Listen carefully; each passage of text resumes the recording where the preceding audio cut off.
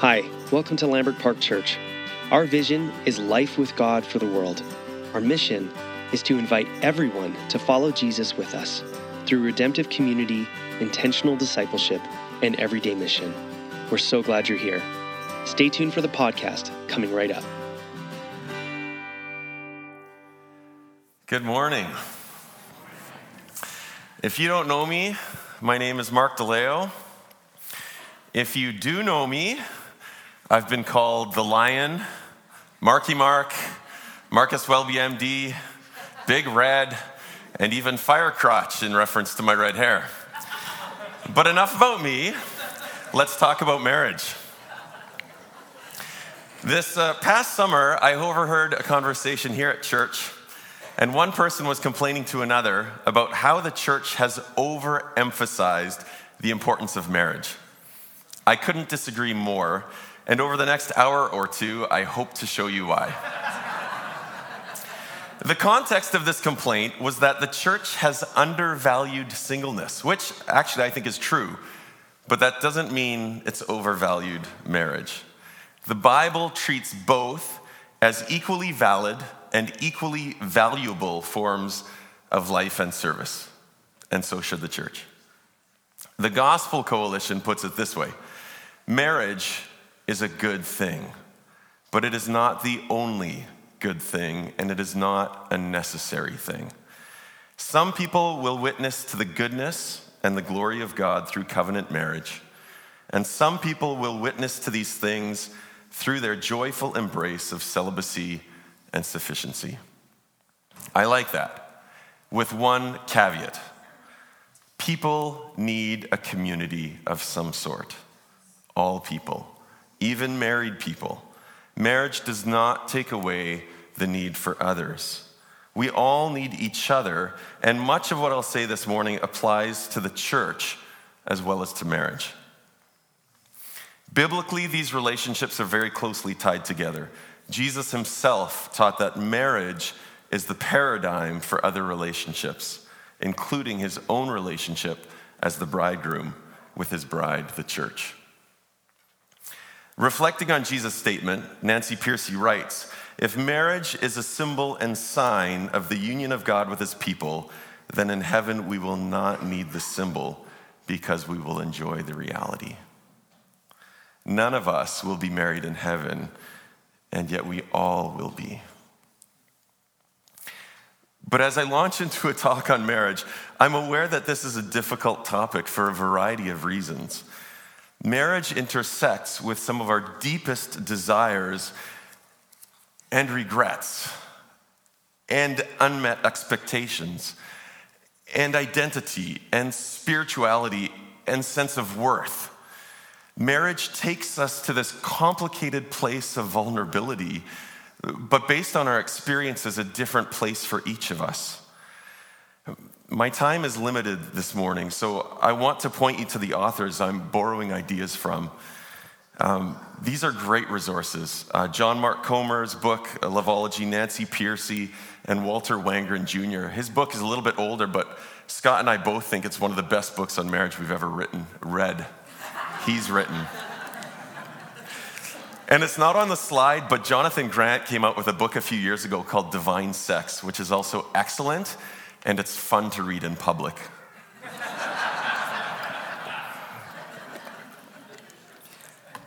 To try to understand God's heart and original vision for marriage, we need to go back to the Garden of Eden. Genesis 2:15. The Lord God placed the man in the Garden of Eden to tend and watch over it.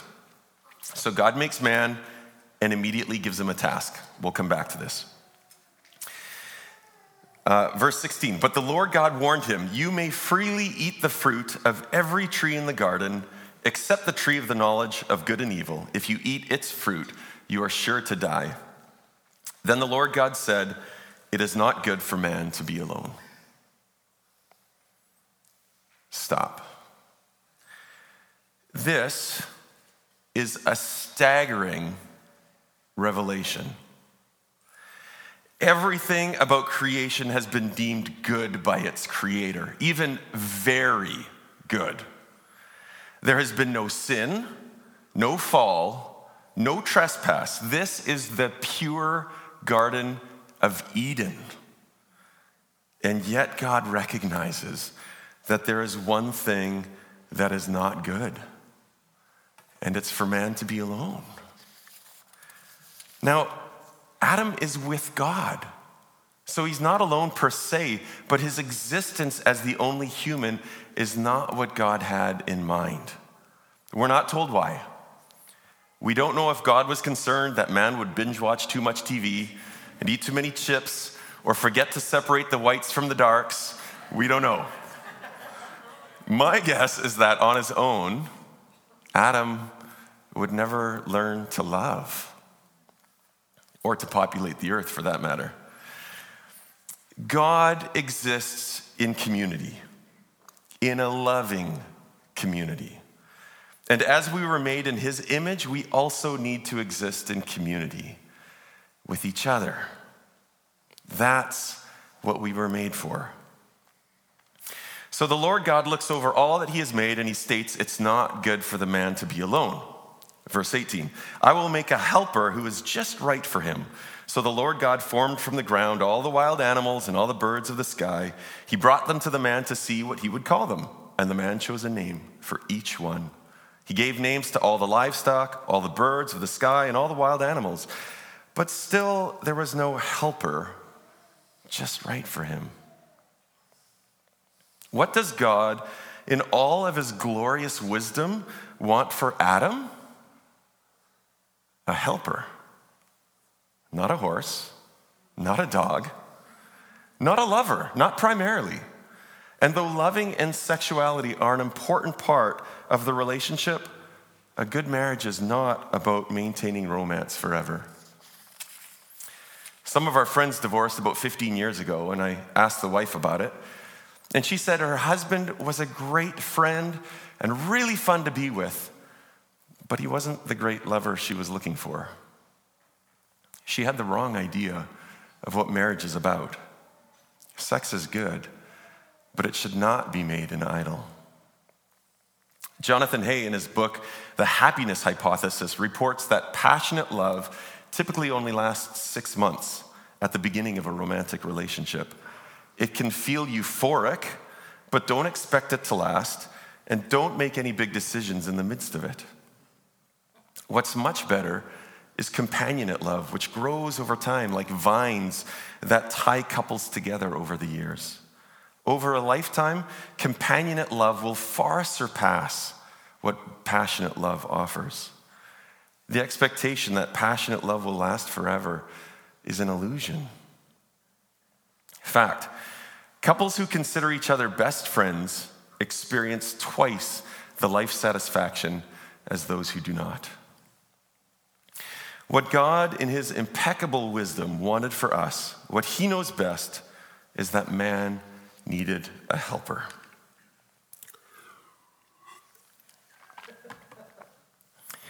The Hebrew word etzer, translated helper or helpmate, is used 21 times in the Old Testament. Twice for Eve, 3 times for powerful nations that Israel called on for help, and the rest of the time for God. God is our helper, our rescuer, our powerful Savior. Here are some examples from the Psalms. Psalm 70, verse 5, but as for me, I am poor and needy. Please hurry to my aid, O God. You are my helper and my Savior. O Lord, do not delay. Psalm 159, O Israel, trust the Lord. He is your helper and your shield. Psalm 121:1, I look up to the mountains. Does my help come from there? My help comes from the Lord who made heaven and earth. This word that describes God as our powerful helper is the same word used for Adam's wife, Eve. She is his helper. Now, can you imagine David the psalmist writing, but as for me, I am poor and needy. Please hurry to my aid, O wife. You are my helper and my Savior. O wife, do not delay. O man, trust your wife. She is your helper and your shield. It might be a little cheeky for some of you, but I want you to get the gist of this word. God gives man a helper, not a lesser. Because Adam has been given this enormous task of tending and watching over the garden, and he can't do it alone. Marriage needs to be built around a calling that is larger than the relationship itself.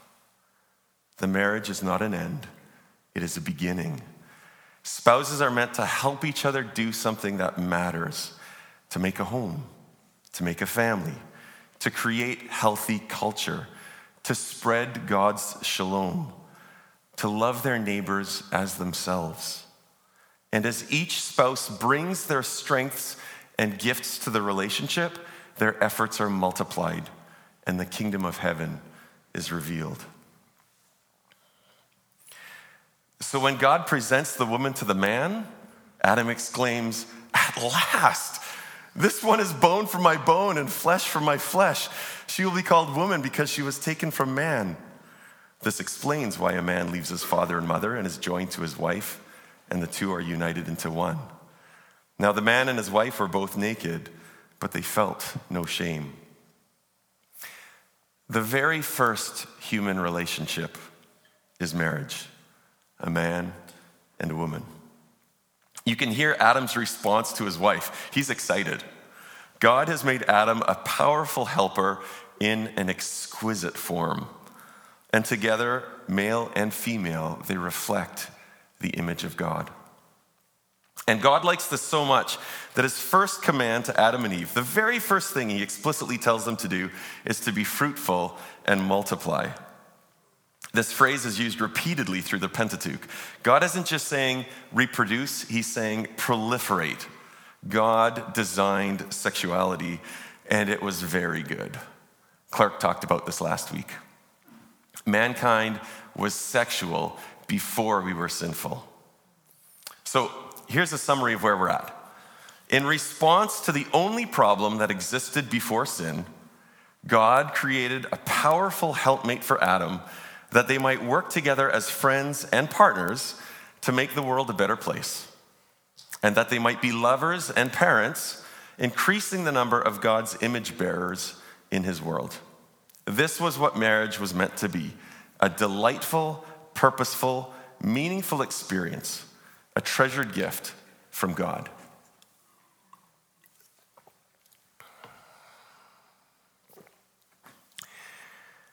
And maybe it would have stayed that way if not for the serpent.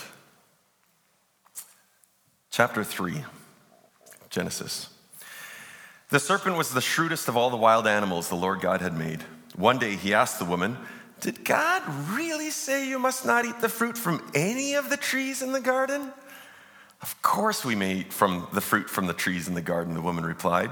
"It's only the fruit from the tree in the middle of the garden that we're not allowed to eat. God said you must not eat of it or even touch it. If you do, you will die." "You won't die," the serpent replied to the woman. "God knows that your eyes will be opened as soon as you eat it, and you will be like God, knowing both good and evil." The woman was convinced. She saw that the tree was beautiful and its fruit looked delicious, and she wanted the wisdom it would give her. So she took some of the fruit and ate it. Then she gave some to her husband who was with her, and he ate it too. At that moment, their eyes were opened, and they suddenly felt shame at their nakedness. So they sewed fig leaves together to cover themselves. When the cool evening breezes were blowing, the man and his wife heard the Lord God walking about in the garden. So they hid from the Lord God among the trees. Then the Lord God called to the man, "Where are you?" He replied, "I heard you walking in the garden, so I hid. I was afraid because I was naked." "Who told you that you were naked?" the Lord God asked. "Have you eaten from the tree whose fruit I commanded you not to eat?" The man replied, "It was the woman you gave me, who gave me the fruit, and I ate it." Then the Lord God asked the woman, "What have you done?" The serpent deceived me," she replied. "That's why I ate it." So the Lord God started cursing. He curses the serpent. He makes childbearing painful. There's a power imbalance that's brought to marriage. He curses the ground. Work becomes painful toil. And God promises that man will return to dust, that man will die. Let me ask you a question. What does the serpent want? Everything in the garden is incredible except for one thing. And that is the loophole the devil exploits to get what he wants. He wants man to be alone. And he'll use all of his power and all of his lies to destroy relationships and isolate people. That's worth thinking about. When our thoughts are leading us to a place of leaving relationships, we'd better be asking ourselves what Satan is up to and which of his lies we might be believing. Here are a couple of his favorite lies. My partner isn't a good fit for me. We don't belong together. Or, my marriage isn't making me happy. I want to be free to pursue other things. These are lies that a lot of people are buying into right now. In fact, I deserve to be happy is the number one reason for divorce these days. So here are a couple of responses. I like this. In regards to being a good match with your partner, Tim Keller, who's a pastor and author out of New York City, says, everyone is a bad match for you. Some are a little less bad. And part of this tension is a really good thing. Through it, we become more like Jesus. So don't rate your spouse. That's the wrong person to evaluate. Rate yourself instead. Ask yourself how you can better love your spouse. After all, the only person you can change is yourself. Barely. And in regards to lie number 2, marriage is not meant to make you happy. It can, but that isn't the purpose, the aim, or the goal. The same could be said about parenting, right? If you've got kids, you know this. You fundamentally misunderstood either if you're doing it for your own happiness. So don't chase happiness. It's the wrong pursuit. Isn't it amazing that after all of God's tender care to create this relationship of excellence for Adam and Eve, it's one of the first things to fall apart? And I can understand this. I mean, who wants to consider others as better than yourself? Wouldn't you prefer to decide on your own what is good and evil? To judge others, everyone, and to criticize them by your own standards that you've set for all? Wouldn't you rather create and live by your own laws and rules, to be independent and free? Of course that's enticing. And that's kind of how we understand who God is at this point in Scripture. He decides what's good and evil. He judges others by his own standards that he's set. He creates his own laws and rules. I wonder if that's what Eve wanted when the serpent told her, you will be like God. But I don't think she got what she was hoping for.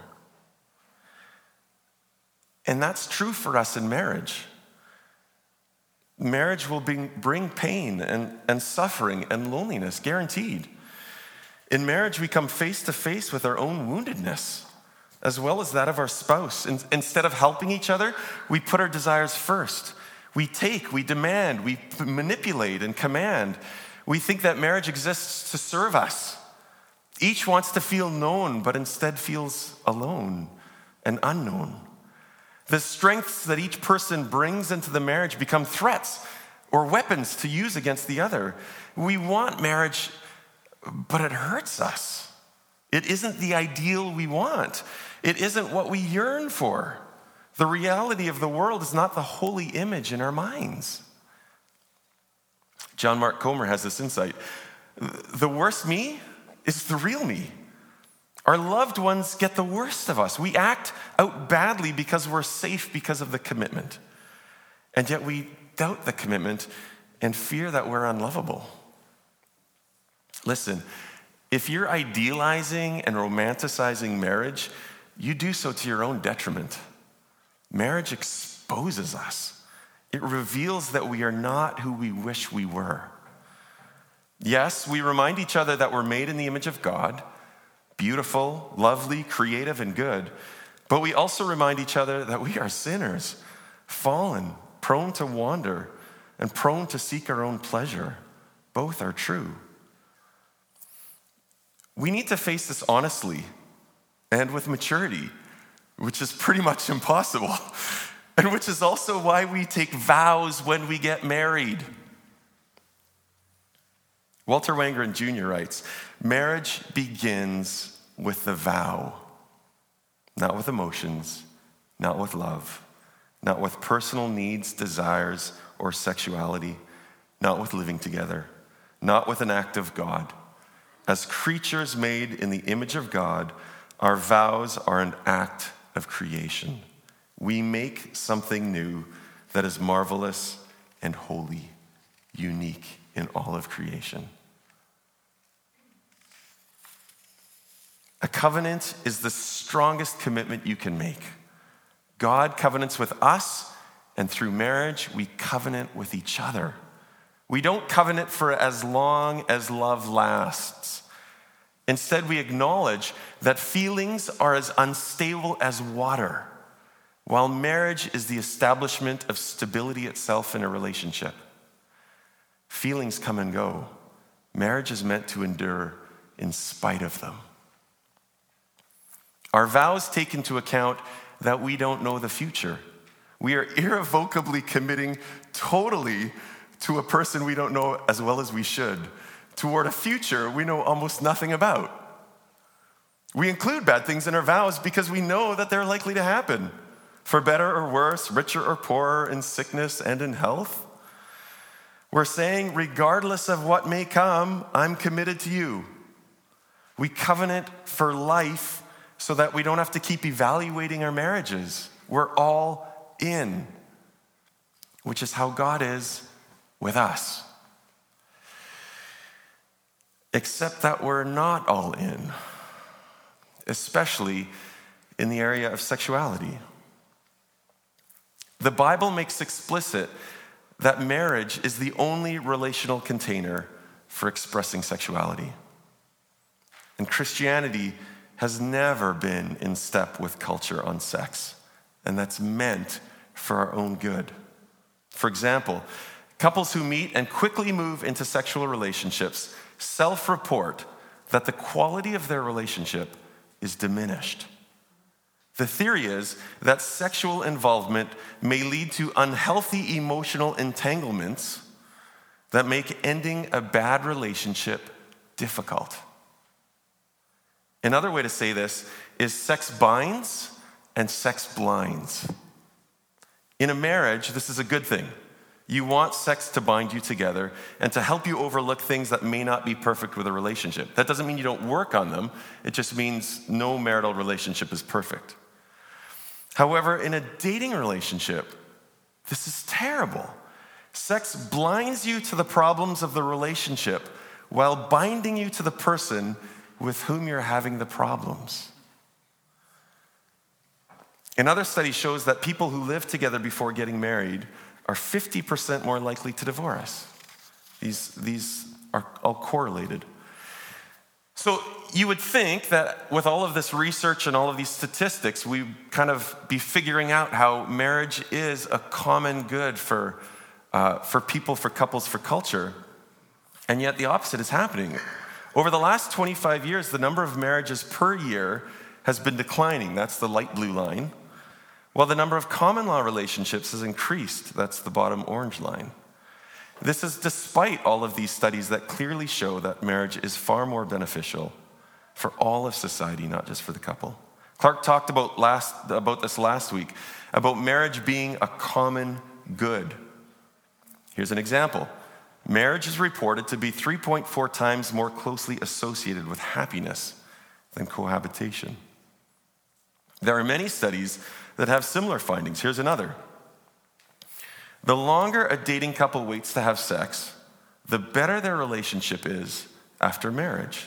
In fact, couples who wait until marriage to have sex report 20% higher relationship satisfaction, 12% better communication patterns, 22% less consideration of divorce, and 15% better sexual quality than those who started having sex early in their dating.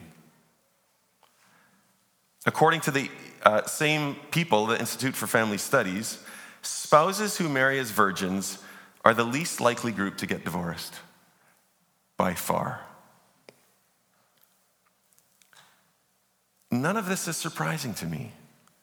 Of course, people with greater self-control will have better marriages. Self-control is the foundation of sexual satisfaction, mutual respect, not pushing limits, and feeling safe and comfortable with each other. God gifts us with self-control because he wants what's best for us. And there's lots of scientific proof that marriage is good for people.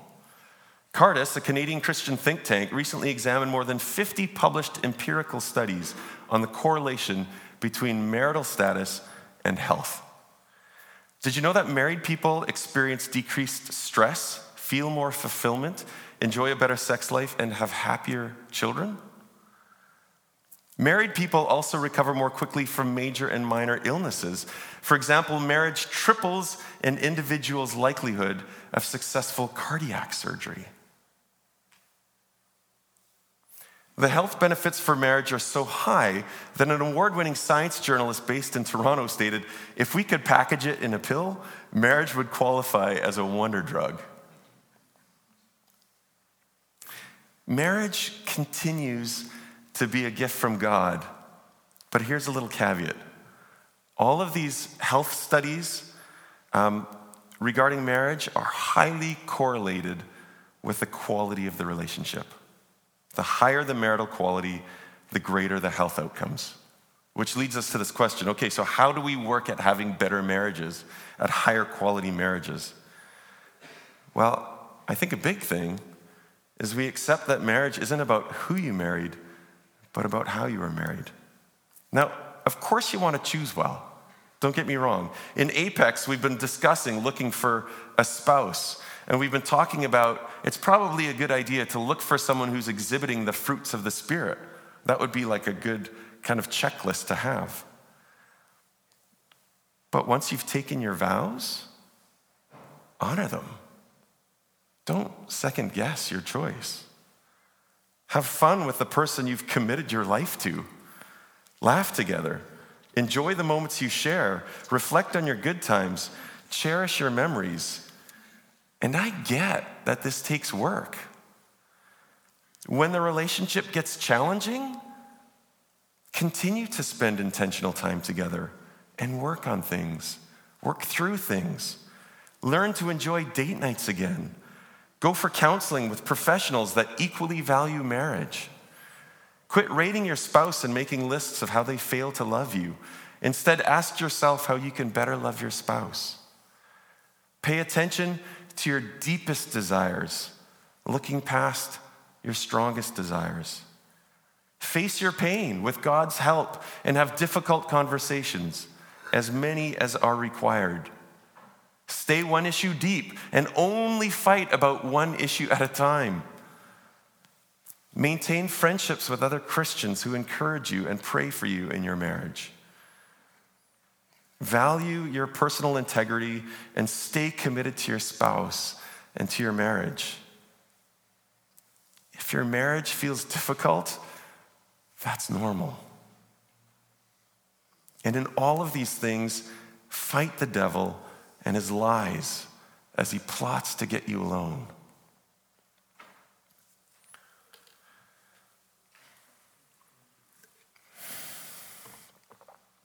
And what is the goal of this work? Well, it's learning to love as God does, completely and unconditionally. This divine love requires self-sacrifice. It requires emptying ourselves of ourselves for the sake of our beloved. Paul expresses this in Philippians 2:5-8, in which a God who has no equals makes himself less than, and in doing so reveals that Adam and Eve's understanding of God was wrong. You must have the same attitude that Christ Jesus had. Though he was God, he did not think of equality with God as something to cling to. Instead, he gave up his divine privileges. He took the humble position of a slave and was born as a human being. When he appeared in human form, he humbled himself in obedience to God and died a criminal's death on a cross. In marriage, God isn't asking anything of us that he hasn't already experienced himself. And here we finally get to the purpose of marriage. Marriage is not meant to make you happy. It's meant to make God known. I gave this away in my very first quote, talking about how marriage and also how celibacy can witness to the goodness and glory of God. So it matters who and how we are as married people. Do you see how this is fundamentally opposed to our culture, which says find yourself, be true to yourself, and don't let anyone stand in the way? Find happiness however you can, even if it means leaving people and relationships behind. Make yourself known. I mean, that's why social media exists. That's the opposite of our marriages seeking to make God known. Our marriages are not meant to be relationships of romantic perfection. They are meant to be relationships of reconciliation again and again. They say something visually and representatively about Christ and the church. They are a signpost to the kingdom. Our marriages are meant to showcase God's grace, love, forgiveness, forbearance, and long-suffering as we lay down our lives for our spouses, just as Jesus did for the church. That's why sticking with your marriage is kingdom work. It's a long obedience in the same direction. It's the toughest ministry you can undertake. And God is with us through it all. We are not on our own here. We have a transformative relationship with a personal God who is our helper. He wants us to succeed in marriage, to live well, to experience the fullness of life as we become like Jesus, to find life as we lay ours down. Amen.